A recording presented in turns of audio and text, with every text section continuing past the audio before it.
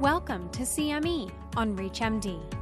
This activity titled, Practical Approach to Severe Asthma Therapies, is brought to you by CHEST. This educational activity is supported by an educational grant from GlaxoSmithKline and an educational grant from Genentech, a member of the Roche Group.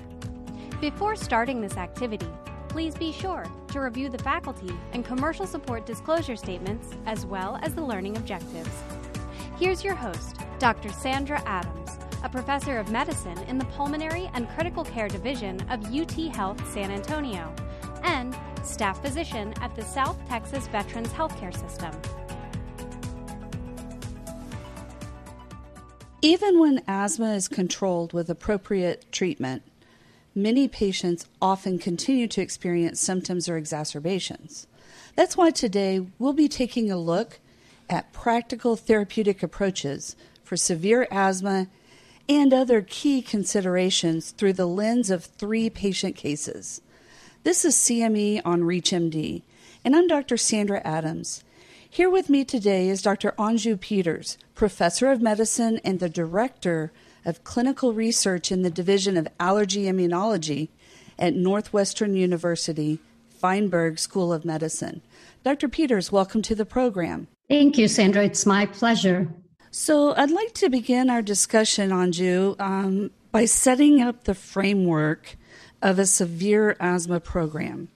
What's your typical approach when considering treatment options for a patient with severe asthma? So, Sandra, that's actually something very important because we know severe asthma leads to significant morbidity, significant cost to our healthcare system. And when I think of severe asthma, I think of it as part of a group of patients who are difficult to control.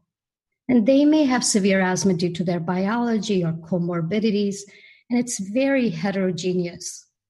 And the main thing that I think of when I think of a severe asthma patient is that there should be a systematic approach, a multidisciplinary approach. So it doesn't have to be a severe asthma clinic per se, where in one space, all the different folks who are involved in treatment of severe asthma are there. But more importantly, that there's a multidisciplinary approach where a patient could see all the different folks that are involved in severe asthma care. And these could be healthcare professionals such as allergists like me, a pulmonologist like you, ENT, gastroenterologists, sleep specialists, and in addition, allied health groups such as asthma educators, our nurses, our respiratory therapists, etc., to make sure we treat the patient looking at all different aspects of their treatment.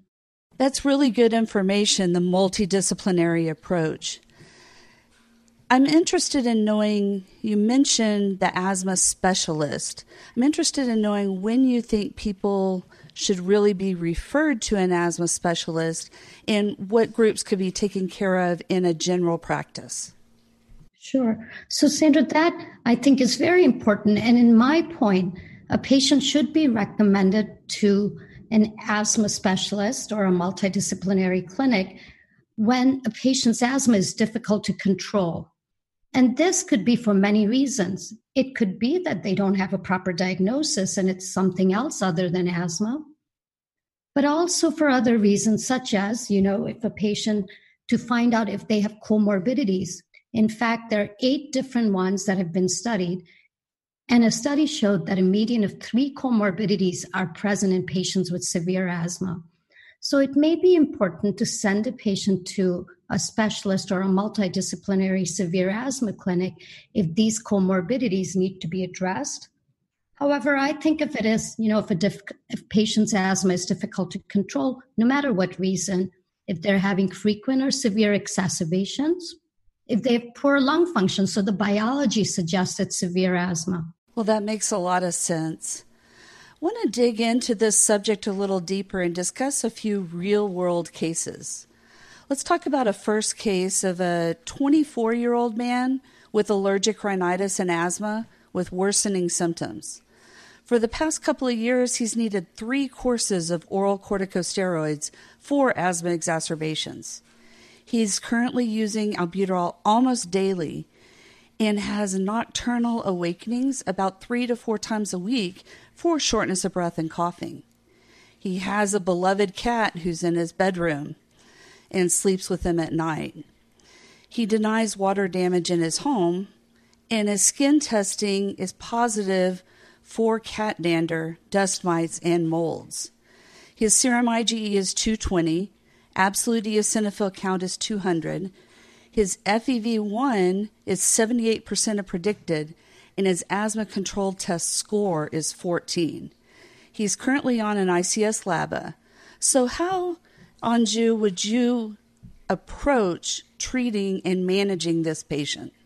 So, Sandra, this is quite often the type of patient I'll get.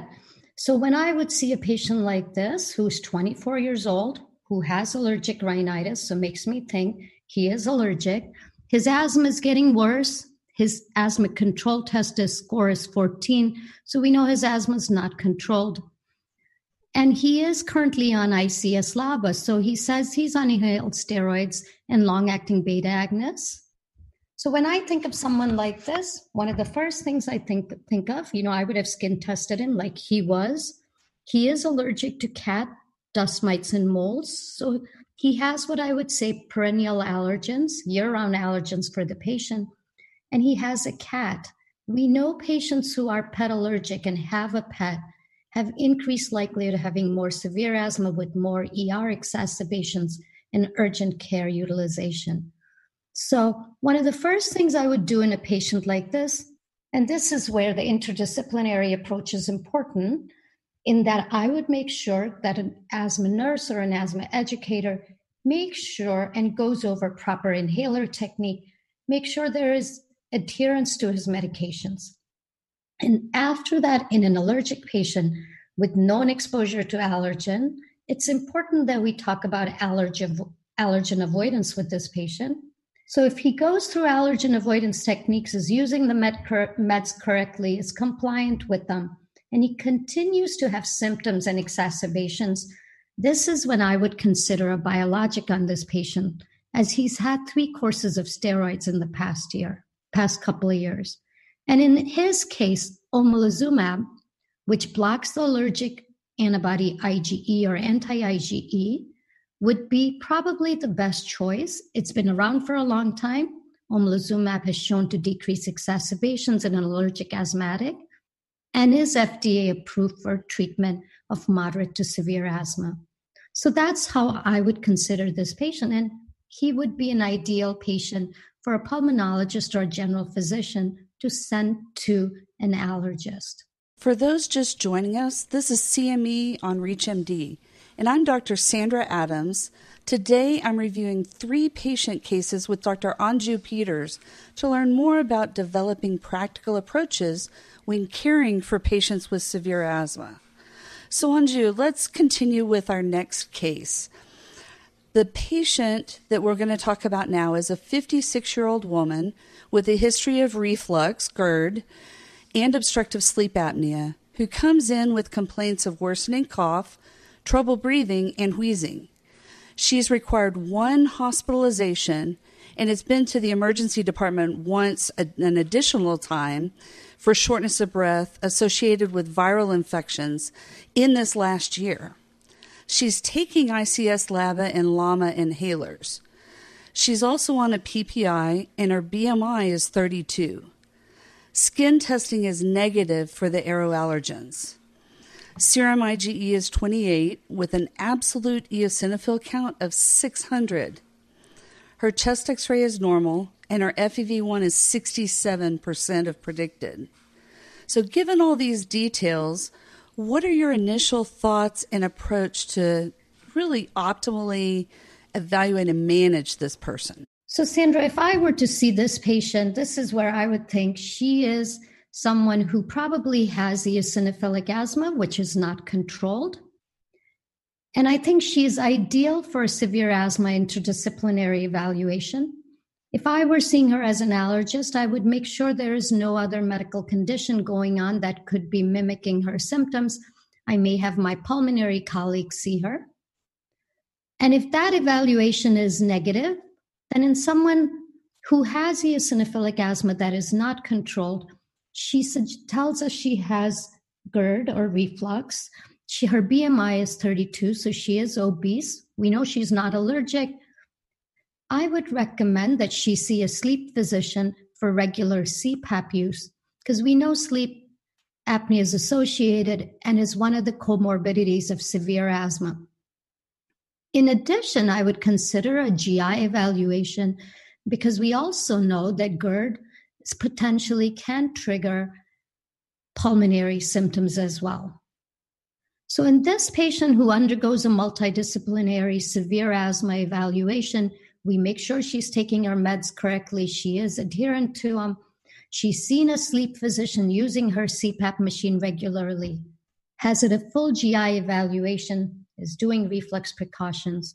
If she is still not controlled, then I think a biologic could be considered, and the best biologic in her could be an anti-IL-5 agent such as mepolizumab, reslizumab, or benralizumab, those that are approved for eosinophilic severe asthma. We know they improve asthma-specific quality of life and decrease exacerbations. And given her history of 2 exacerbations needing a hospitalization and another one needing ER visit, I think a biologic, specifically an anti-IL-5 agent, would be appropriate. Okay, that's excellent information. Thanks for that review.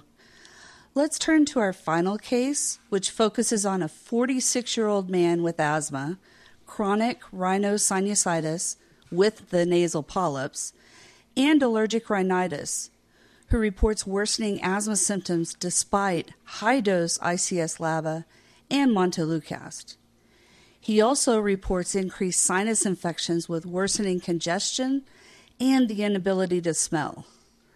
Sinus infections tend to cause worsening cough in him, worsening shortness of breath, and wheezing.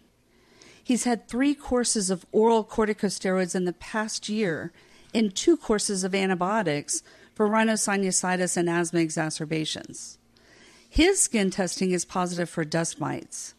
Serum IgE is 200, absolute eosinophil count is 350, and his FEV1 is 67% of predicted. So with all this information in mind, what would you consider next, Anju?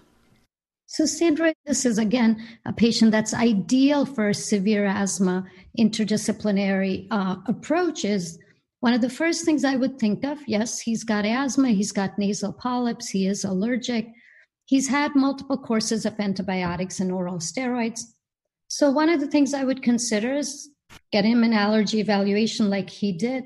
I would do allergen avoidance. Make sure he's taking his meds correctly. This is where the respiratory therapists, the nurses are important. Make sure he has an asthma action plan.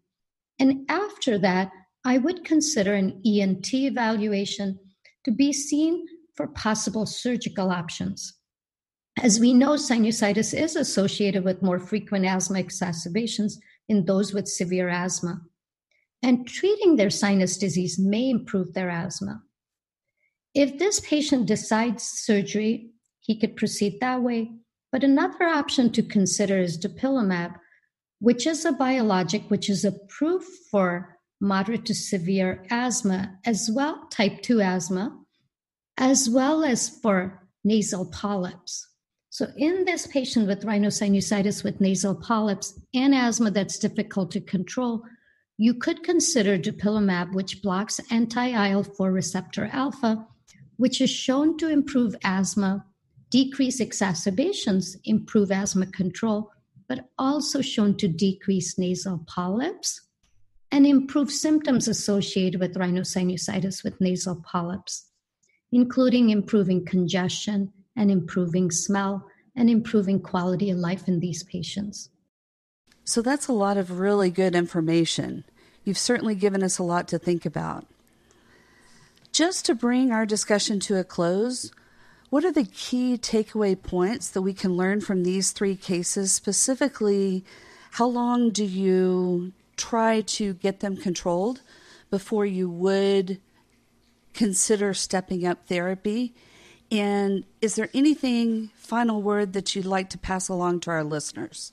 So, Sandra, I think it's important to remember that patients with severe asthma often have comorbidities.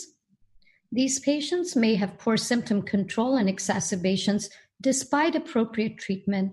And it's really up to the referring physician or healthcare worker to consider sending these patients to the multidisciplinary asthma evaluation if a patient has poor symptom control or exacerbations, so that we don't use repeated use of medications such as oral corticosteroids in these patients. These patients should be assessed for contributing factors and to optimize their treatment, and I've mentioned all along, requires an interdisciplinary evaluation. So any patient who is difficult to control, frequent or severe exacerbations with comorbidities should be considered for evaluation in a severe asthma program. Well, with those key learning points in mind, I want to thank my guest, Dr. Anju Peters, for sharing insights on practical treatment approaches for patients with severe asthma. Dr. Peters, it was great having you on the program. Sandra, thank you so much for having me on the program. And I just want to end by saying that a multidisciplinary severe asthma management program has shown to improve asthma outcomes, decrease exacerbations, and improve symptoms. So thank you again. This activity was part of a series provided in partnership with CHEST. This educational activity is supported by an educational grant from GlaxoSmithKline and an educational grant from Genentech, a member of the Roche Group. To receive your free CME credit or to view other activities in this series, go to reachmd.com/CME. This is CME on ReachMD. Be part of the knowledge.